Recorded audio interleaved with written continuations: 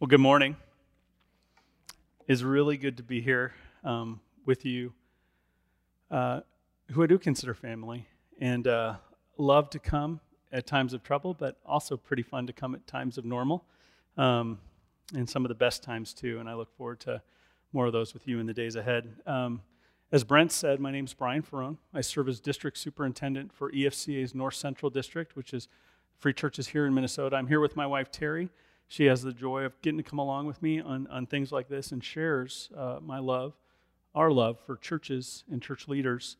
Today I'm going to do two things. One of them will be mercifully short. I'm just going to spend a little time talking about your EFCA family, those sister churches that you're a part of here in Minnesota, just to give you a little picture of who they are, where they're at, and how you're on mission together. But the bulk of our time together today will be spent in Hebrews 11, in a passage that I have to tell you, I think addresses our current situation and can give us much needed perspective in a way that few passages in the New Testament can. So even now, as you listen about the district, I want to encourage you to prepare your heart to gain perspective from God's word on a season like the one we're in. A few things I want to share, and a slide's going to come up to kind of facilitate that. First is just give you a little picture of the Free Church. Here in Minnesota, you have about 160 congregations, sister congregations, scattered all around the state, from places like Grand Marais and Duluth, to places like your area here, to places like Fergus Falls and Thief River Falls, to down in southwestern Minnesota, and places like Marshall and Windham in the Rochester area, and then obviously many in the metro area as well. About 160 in total, a little more than that. The Free Church, the Evangelical Free Church of America, is about 1,500 congregations scattered all across the nation, congregations that share your passion for the gospel and for the scriptures, that share your desire to reach the lost and shepherd the found. And then as we think about our worldwide mission, there are about 650 missionaries sent out by the EFCA as part of Reach Global that are scattered around the globe. And it's helpful just to get a sense of the family that you're a part of. That's a little bit of our size. Another thing that I think is helpful is to see kind of our family picture, and in the next slide you're going to see that. That picture that is behind me is kind of where our free churches are scattered around Minnesota. And I usually at a time like this, I want to say three things when I come and visit a congregation like yours. On the one hand, you're part of this family that's really a family of churches on mission together. The second thing I want to say, and I mean it genuinely, from my heart, it is the mission of my life, and together with the team that I get to lead alongside, to serve pastors and church leaders in churches. We are passionate about that. Without your partnership, it just wouldn't be possible. So we are so grateful that you allow us to come alongside you in ministry at the difficult times and the wonderful times and the normal, ordinary, normal, wrong word for today, right? Forgive me. The ordinary times that we go through. So thank you, a genuine thank you. And then just to say a little bit about what we do, I have a hard job to describe. When I was a local church pastor, it was pretty easy to describe what I did, and people sort of understood it. Now, as a district superintendent, I often find the challenge of describing what I do, and the shorthand for it is really myself and the team I lead alongside. We pastor pastors. We care for church leaders. We serve churches. That's really all we do. I was surprised when I got into this work about 8 years ago in the Southwest. I was a regional leader in the Southwest before coming here to Minnesota. I was surprised when I started how similar it was to the ordinary work I did as a local church pastor. Now, most of my work is with church leaders and pastors, but it's the same basic work of shepherding, of loving, of challenging, of encouraging, of bearing burdens, of celebrating joys, of moving forward together on mission for Jesus. And that's pretty much what we do. A final picture I want to show you, it's really the best thing about our district, is the people that are assembled to serve. As I said, I lead alongside a team of 10 who are pouring their lives into churches. And the North Central District here in Minnesota, the EFCA here in Minnesota, we're well established. We have resources, we have history, we have all kinds of special things we can offer, but the people that serve on this team, hear this, they're the best thing we have to offer you. And many of your leaders know that by experience. They've experienced the goodness of having a person on this team at the right time, for the right reasons, come alongside like a brother or a sister in much needed help. And so we're here to serve, and that's our family. Now what I want to do is we're going to pivot to the main reason that you've allowed me to share today is the chance to open God's Word. And before we do that, I want to ask you if you'll just take a moment with me and bow your heads and still your hearts and pray with me that God would speak to us today for the purpose of refreshing and encouraging from His Word. Let's pray. Father, thank you. Thank you that we can be here together. Thank you, God, that you gave us a day, this day. We acknowledge, God, that this room is filled with people who came here this morning from all kinds of places. Some of us, God, are coming off of high weeks and good seasons. Others, Lord, are in the midst of personal difficulties. And all of us, God, are in the midst of one of the hardest cultural seasons we've ever experienced. Father, I pray that you would help us to have ears that can hear your word today. I pray you would pry our hearts open, that you would give us a sensitivity to what you want us to say. I pray, God, that you would guard my words, that I would say true things, and I would honor you with what I say. And together, Lord, I pray we would hear together your word in a way that shapes us and fills us and gives us hope. Help us, God, we pray in these moments to pay attention to what you have said in a way that forms our souls. We pray these things because of the cross in the name of Jesus. Amen. I want to begin this morning with a question. I think it's a tough question to really ponder, but I want to invite you to consider it this morning as a beginning to our time in God's Word. And the question is this: thinking back, how many of your plans, your dreams, your goals, your comforts, your essentials, your priorities, your expectations, or your relationships have been derailed in the last 6 months? Let me ask it again. In the last 6 months, how many of your plans or dreams or goals or comforts or essentials or priorities or expectations or relationships have taken a body blow in the last 6 months? Think back with me, if you will. Did you have plans that you had to cancel? Maybe there were weddings or graduations. Maybe you experienced the loss of a loved one and you had to navigate a funeral in this terrible last 6 months. For those that did, that was heartbreaking. I saw that firsthand. Maybe you had celebrations or milestones that were coming. Think, too, about the tragedies that we faced, both with the coronavirus and then the tragedies that happened on May 25th in the Twin Cities and the unrest that followed. You know, I've never seen a city quite like Minneapolis at a moment quite like those days and weeks after May 5th. In fact, let me tell you the story, how my story went. You know, Terry and I, we moved our family here almost a little over 3 years ago. We were living on the central coast of California. I was serving in regional leadership and still part of a church I'd been a part of for a really long time. And God called us out here, and we could pick really anywhere we wanted to live. You know, you're getting ready to help your interim find a place to live. Well, when you're district superintendent, they just sort of say, if you could land in the state, that would be great. And they really open it up. And I didn't know much about Minnesota, but we together kind of found a place. We moved to Cottage Grove. But our office, the office where I serve, is right in downtown Minneapolis. We co-share a property, Hope Community Church, right next to Hennepin County Medical Center, right across from the Viking Stadium, right in the heart of downtown. Now, when the coronavirus started, right, everybody kind of stopped going into places like that. So I hadn't been there a lot, and we were just getting ready to come out of it. And then the tragic events happened in late May, and the civil unrest kind of exploded. And there were a couple weeks where I hadn't been into the office, not even that long, to be honest. It was about 4 or 5 days. And then I remember, I'll never forget, my first journey downtown. I was having a meeting. Actually, honestly, I think it's with one of your missionaries. Her name is Katrina, and she's with Reach Global Crisis Response, and they had come in, and we were kind of helping our churches connect with crisis response, because it turns out they know a little bit about these things. And I decided, instead of staying on the freeway, that I would drive the city streets because I wanted to see. I did. And I remember hopping off the freeway in St. Paul and going up to University and driving all the way down University, and it was heartbreaking. It was boards and destruction, and most jarring of all, no people. I'd never seen that street like that ever. Then I got into downtown, and I decided I wanted to drive a little bit south toward the place where George Floyd had died, and I wanted to see what it looked like. And there were places that were near and dear to my heart that just weren't there anymore. There's some of you know the Midtown Global Market. It's a great place to eat if you're downtown. There's a building out in front that just had been burned to the ground.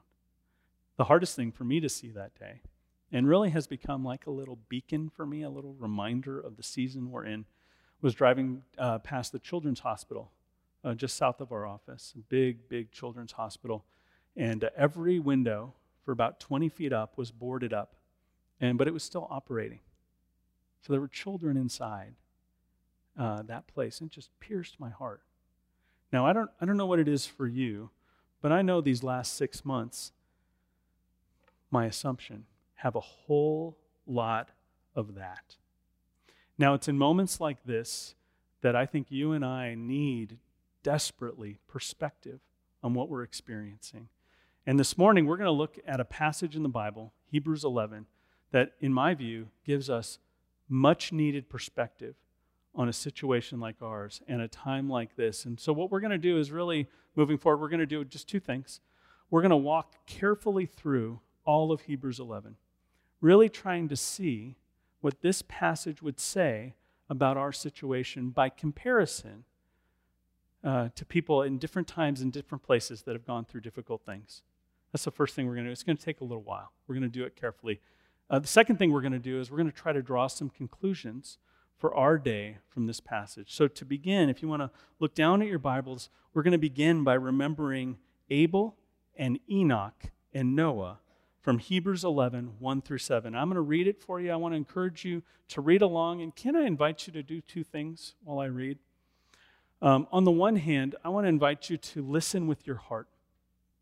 Listen with your heart. This book is not like other books, and these words are not like other words. And they are meant to fill and pierce and change and shape. And so can I encourage you to do what is sometimes hard for me and listen with your heart? The second thing I'm going to encourage you to do is something you're really not supposed to do a ton of, but I'm going to encourage you to compare. Compare. This morning, I want to invite you and encourage you to compare what you've experienced and what we've experienced to what they experienced so that we can get some perspective, so we can see them up next to each other. And we're going to do that bit by bit, reading through this whole thing. And we're going to begin, as I said, with Abel, Enoch, and Noah. Look down at your Bibles as I read Hebrews 11, 1 through 7. I'm reading from the ESV. It says this: Now faith is the assurance of things hoped for and the conviction of things not seen. For by it the people of old received their commendation. By faith we understand that the universe was created by the word of God, so that what is seen was not made out of the things that are visible. Verse 4, by faith Abel offered to God a more acceptable sacrifice than Cain, through which he was commended as righteous, God commending him by accepting his gifts. And through his faith, though he died, he still speaks. By faith Enoch was taken up so that he should not see death, and he was not found because God had taken him. Now before he was taken, he was commended as having pleased God. And without faith it is impossible to please him. For whoever would draw near to God must believe that he exists and that he rewards those who seek him. Verse 7, by faith Noah, being warned by God concerning events as yet unseen, in reverent fear constructed an ark for the saving of his household. By this he condemned the world and became an heir of the righteousness that comes by faith. So let's think about these three people. Try to put yourself in the place of Abel, way back in the beginning of Genesis. Abel and his brother Cain offered sacrifices to God. We're not told why, but Abel's was pleasing to God and Cain's was not. And this creates a kind of furious jealousy in their relationship. And we know Cain kills Abel and then tries to hide it from God. And the Bible tells us here, as an introductory, it gives Abel as an example by which we can sort of imagine what our lives are in comparison. Or think about Enoch. There's not a lot said about Enoch in this passage, but we know from Genesis 1 to 11, the world was racing downhill fast. It was becoming increasingly wicked. And Enoch stands out in this generation so much so that through his faith, he is taken up without dying, this passage says here. He lived a different kind of life. But imagine the kind of world where Enoch would be such a singular figure and taken up in this unique way, and his trust of God be counted as righteousness to him. Imagine the kind of world in which he lived. In fact, it's not hard to imagine as we think about Noah's story next. Do you remember Noah's story? The world had gotten so bad. Do you ever feel like our world is as bad as it could get? It's not. It's not. The world had gotten so bad in Noah's day that God had decided to bring a cataclysmic flood and wipe it out. And he told this to Noah, and Noah built an ark. And he gathered the creatures, and he put his family in it, and they endured that difficult, crazy, heartbreaking season. Imagine what it would have been like to him. And then imagine this. Imagine that thousands of years later, your life is remembered as the condemnation and rescue. It represents these two things. These two things. Hebrews 11 goes on. It presents these three, but then it goes on to invite us to think back to Abraham and Sarah and their children. I want to invite you to look down at your Bibles. This is a little longer section, so as I'm reading, try to picture in your mind what it would have been like to be these people and go through these things. Verse 8, by faith, Abraham obeyed when he was called to go out to a place that he was to receive as an inheritance. And he went out, not knowing where he was going. By faith, he went to live in the land of promise, as in a foreign land, living in tents with Isaac and Jacob, heirs with him of the same promise. For he was looking forward to the city that has foundations, whose designer and builder is God. Verse 11, by faith Sarah received power to conceive, even when she was past the age, since she considered him faithful who had promised. Therefore, from one man, and him as good as dead, were born descendants as many as the stars of heaven, and as many as the innumerable grains of sand by the seashore. These all died in faith, not having received the things promised, but having seen them and greeted them from afar, and having acknowledged that they were strangers and exiles on the earth. For people who speak thus make it clear that they are seeking a homeland. If they had been thinking of that land from which they had gone out, they would have had opportunity to return. But as it is, they desire a better country, that is, a heavenly one. Therefore, God is not ashamed to be called their God, for he has prepared for them a city. Verse 17, by faith, Abraham, when he was tested, offered up Isaac. And he who had received the promises was in the act of offering up his only son, of whom it was said, through Isaac shall your offspring be named. He considered that God was able even to raise him from the dead, from which, figuratively speaking, he did receive him back. By faith, Isaac evoked future blessings on Jacob and Esau. By faith, Jacob, when dying, blessed each of the sons of Joseph, bowing in worship over the head of his staff. By faith, Joseph, at the end of his life, made mention of the exodus of the Israelites and gave directions concerning his bones. So picture what it would have been like for Abraham and Sarah. They were called to leave their homeland and together with a great company of people march across the desert. You know, my wife Terry and I moved more than 2,000 miles to get here. It took us about a day, right? Not so for Abraham and Sarah. That was one amazingly challenging, difficult journey. And then as they get here, they go through all kinds of ups and downs. In the midst of this, in their old age, not as grandparents inheriting a child, but as grandparent age people having a child, they're told they're going to have a child of promise. And Sarah receives the power to do this. Imagine that the Bible had the audacity to call you almost dead, right? And that's your legacy. Or think about the stories that go on for Abraham and Sarah and their children, and the details aren't given here, but Isaac and the ups and downs and the wrestling with God, and Jacob and Joseph and the exile in Egypt, all these things, right? What an experience that would have been. What an experience that would have been. Think about it in comparison to these last 6 months. Or we can consider Moses and his many difficulties. Look back down at your Bibles. Let me read about Moses for you. It's a little shorter. It says this in verse 23, by faith Moses, when he was born, was hidden for 3 months by his parents because they saw that the child was beautiful, and they were not afraid of the king's edict. By faith Moses, when he had grown up, refused to be called the son of Pharaoh's daughter, choosing rather to be mistreated with the people of God than to enjoy the fleeting pleasures of sin. He considered the reproach of Christ greater wealth than the treasures of Egypt, for he was looking to the reward. By faith he left Egypt, not afraid of the anger of the king, for he endured as seeing him who is invisible. By faith he kept the Passover and sprinkled the blood, so that the destroyer of the firstborn might not touch them. By faith the people crossed the Red Sea as on dry land. But the Egyptians, when they attempted to do the same, were drowned. Think back to Moses' story. Born at a time when babies like him were being put to death by an edict from the king, his parents hid him for a time, and then in a strange story put him in a basket and floated him away, and through that he was adopted into the house of Pharaoh. And then as he grew, he had the option. Imagine you're in a country of wealth. Not hard to imagine, you are. And you were given the opportunity to have the highest form of it, and you had the courage to turn away from it because you decided the people of God and God himself were more important and better. That's what Moses did. Imagine you live through a season, not mentioned here in our passage, where you stand up to that government and you see God through plague after plague pry his people free. But that freedom is a leaving of home, what had become home, and a wandering into the wilderness.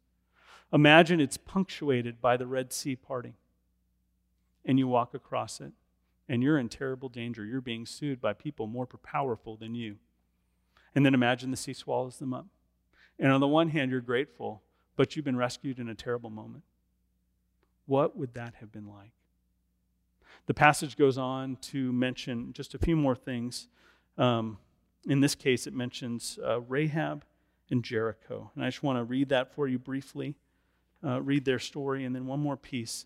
It says this in verse 30, by faith, the walls of Jericho fell down after they had been encircled for 7 days.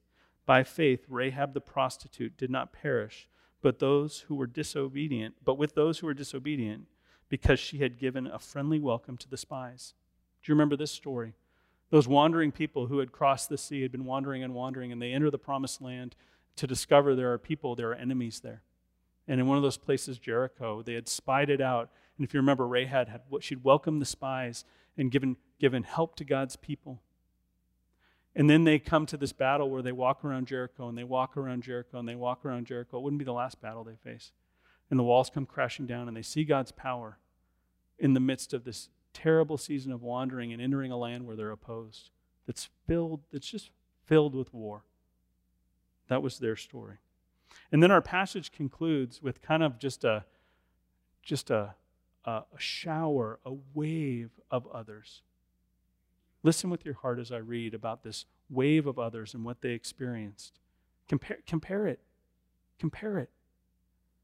Let me read it for you. Verse 32. And what more shall I say?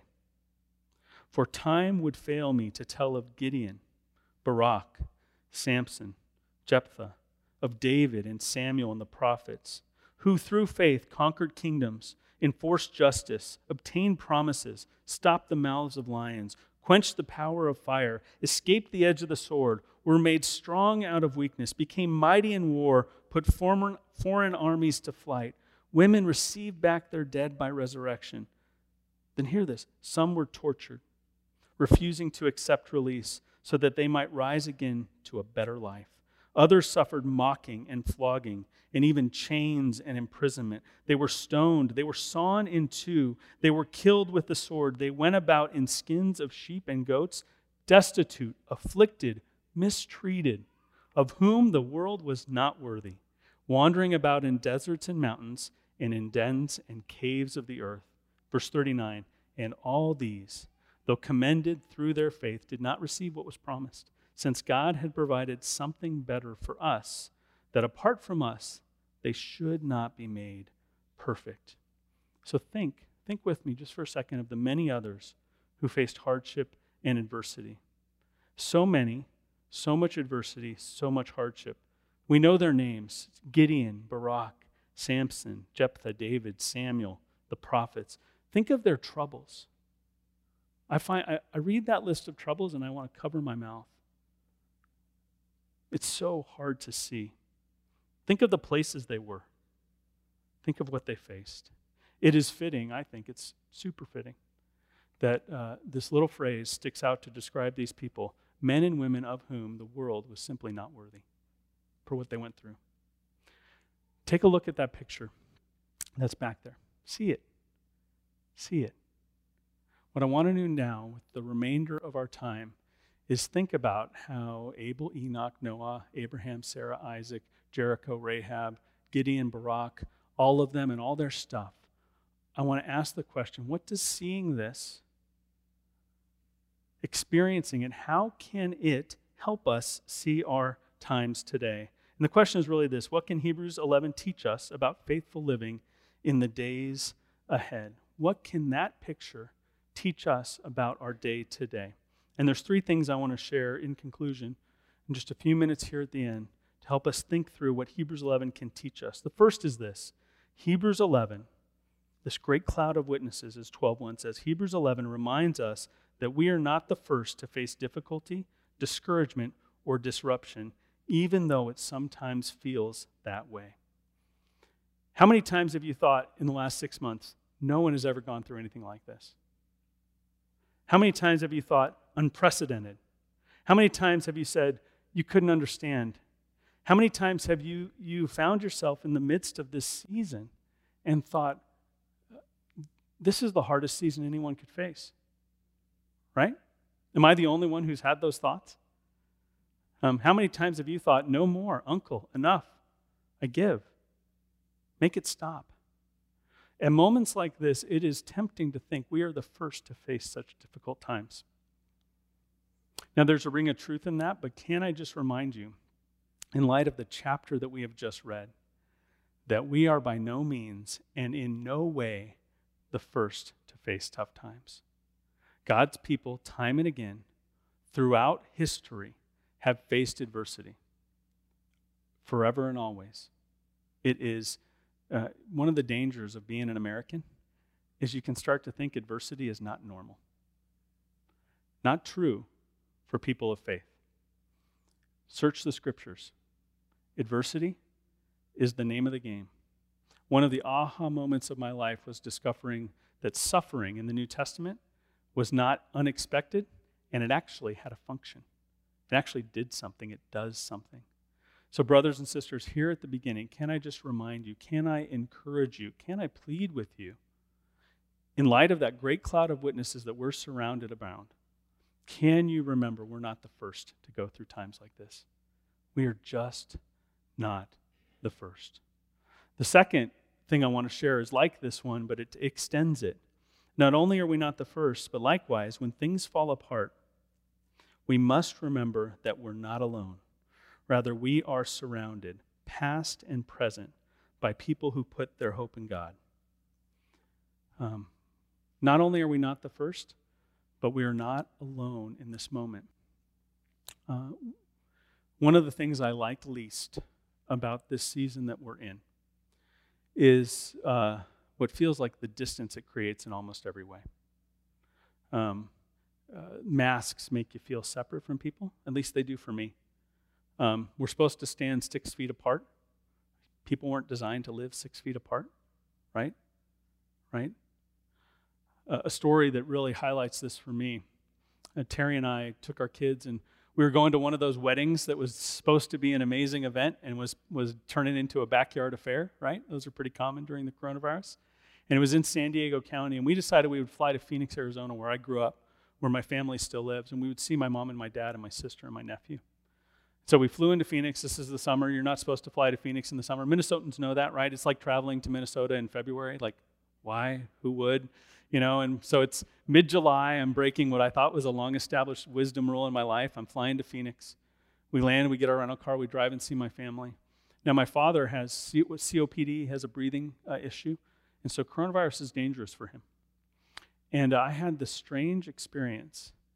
It was a lonely experience to travel to Arizona, thousands of miles, to go through all the work to be in a room with my mom and dad and sister and not hug them. Right?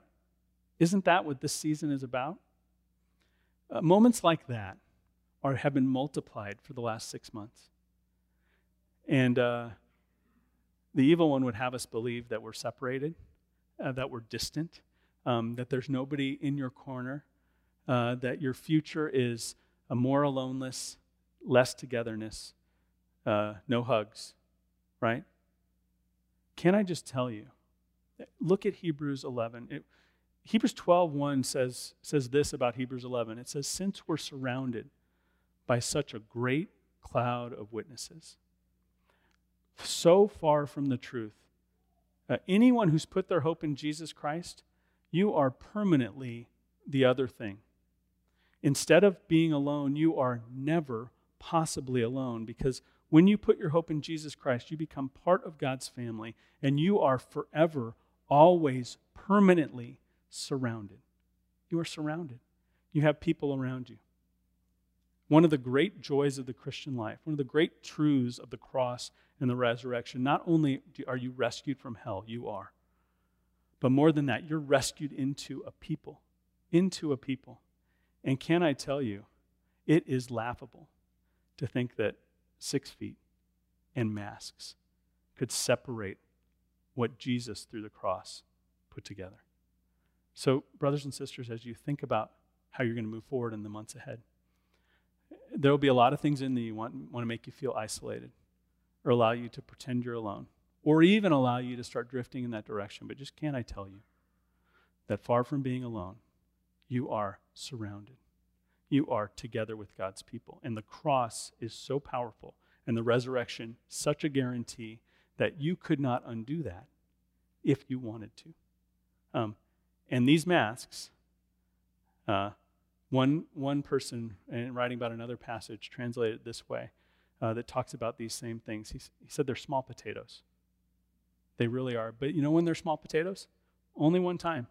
When they are compared with the life-changing, eternity-fixing, community-building gospel of Jesus Christ. That's true. You are not alone. Third thing I want to mention, and it's the final thing I think we could see, and honestly, if you preach a passage or preach on Hebrews 11 and don't mention this, you're committing preaching sins. The third thing is this: more than anything else, living by faith is essential at times like this. Over and again, this is the message of Hebrews 11.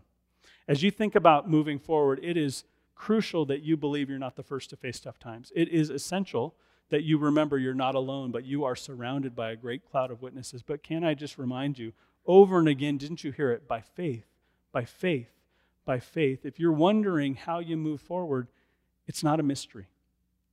Trusting God, putting your hope in Him, walking forward in faith, doing that flows out of believing, that is what we are about in the days ahead. And can I just, by way of defining it a little bit, though that's not the point of Hebrews 11, can I take you on a little tour back through the chapter to just remind you what faith looks like in Hebrews 11.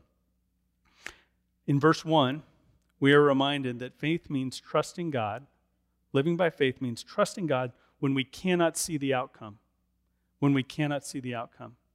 I remember early in the coronavirus, I made a lot of predictions about how long it would last. So wrong, right? I kept thinking, surely by X, definitely by Y, absolutely by Z. I have no clue. The outcome for me, as I look forward, I have no idea. When this is going to end, what's going to change, what the election is going to do to us as a nation, I don't know. But I know this, that living by faith means I trust God even when I can't see the outcome. It also means, if we think about verse 6, it means drawing near to God during adversity, disappointment, and difficulty. This time right now, far from a chance, an opportunity for your faith to shrink or dwindle, the tough times are the times where you and I can grow. We can get up close to Him. Think of, one of the hardest things about America is how it lulls people to sleep. It makes us think we don't need Him. We sit next to our nice fireplace in our beautiful house with our cup of coffee, and we got everything we need. Well, Well, guess what? It doesn't work like that right now. This is a chance. It's a chance for me, and I think it's a chance for you to draw near to the God who comes next to us in adversity, who has addressed disappointment, who has made promises about the future that are yes and amen in Christ Jesus, that is going to rescue us. This is the time to get close to him. That's what faith looks like. Also, can I remind you, it includes a bunch of things. It includes things like Noah's reverence in verse 7, Abraham's obedience in verse 8, Sarah's trust in verse 11, Moses' understanding of what really is rich and really is poor in 25 and 26. It includes those kinds of things. Moreover, faith always in the Scriptures looks forward in hope. It always looks forward in hope. It looks forward to, in verse 1, to things not seen. It looks forward in verse 6, and then later in the passage, to a future reward. It looks forward to, in verse 10, a city built by God. It looks forward in verse 14 to a homeland. It looks forward, one of my favorite phrases in the whole New Testament is in Hebrews 11. It looks forward. You and I have been promised. This is true. It is real. A better country, a heavenly one. The wonder of Abraham's journey is the promised land he was going to is actually the heaven you and I and he will occupy together. And it's described in this passage as a better country, a heavenly country. We look forward to that. That's what faith is about. And then verse 40, you know what it's about? It's about something better in Christ. Something better in Christ that we with them will receive. And then finally, living by faith includes, if we look into chapter 12 just a little bit, it includes, right in the beginning, it includes looking to Jesus. It includes looking in Jesus. After we're told that there's this great cloud of witnesses that surrounds us, we are encouraged that we should be looking to Jesus. And you know what else it includes? And this is one I'm not super excited about, but I need to do it. It includes not growing weary. It includes not giving up. It includes endurance. It includes what Hebrews 12 calls raising up your hands, your weak hands, strengthening your shaking knees, walking with Jesus in this season.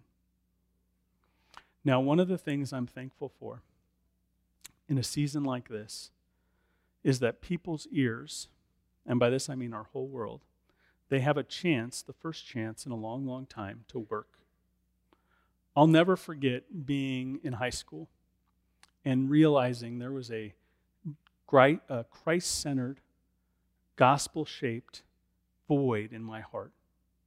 And I was trying to fill it, and some people came alongside at a time when I was needy and aware of my need. And they told me about Jesus. They told me about his perfect life. I wanted some of that. They told me about his terrible death. I was afraid of having to go through that. They told me about his resurrection, how he had power over death. And they told me that anyone who believes in him could have life. And you know what? They caught me at a time when my ears worked. My ears worked. Can I submit to you?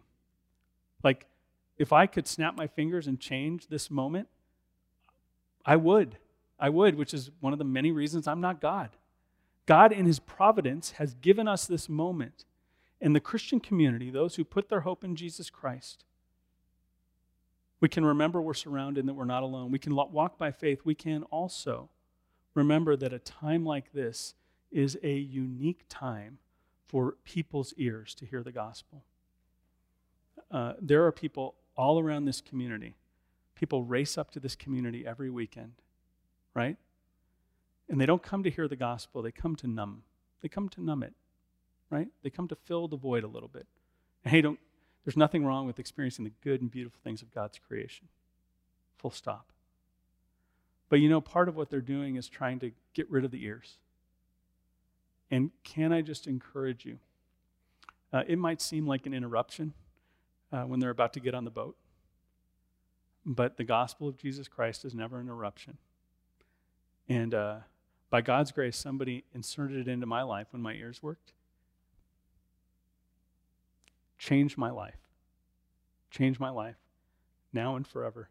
And we have, if we can get our eyes off the TV and raise our vision upward a little bit, we have a great opportunity to be salt and light, to be life, not death, to be rescue to anyone who put their hope in Jesus. So brothers, can I encourage you today? Remember you're surrounded and talk about it. Talk about it. Because your community needs it. Your church needs it. And to God's glory, he deserves to be known in this way.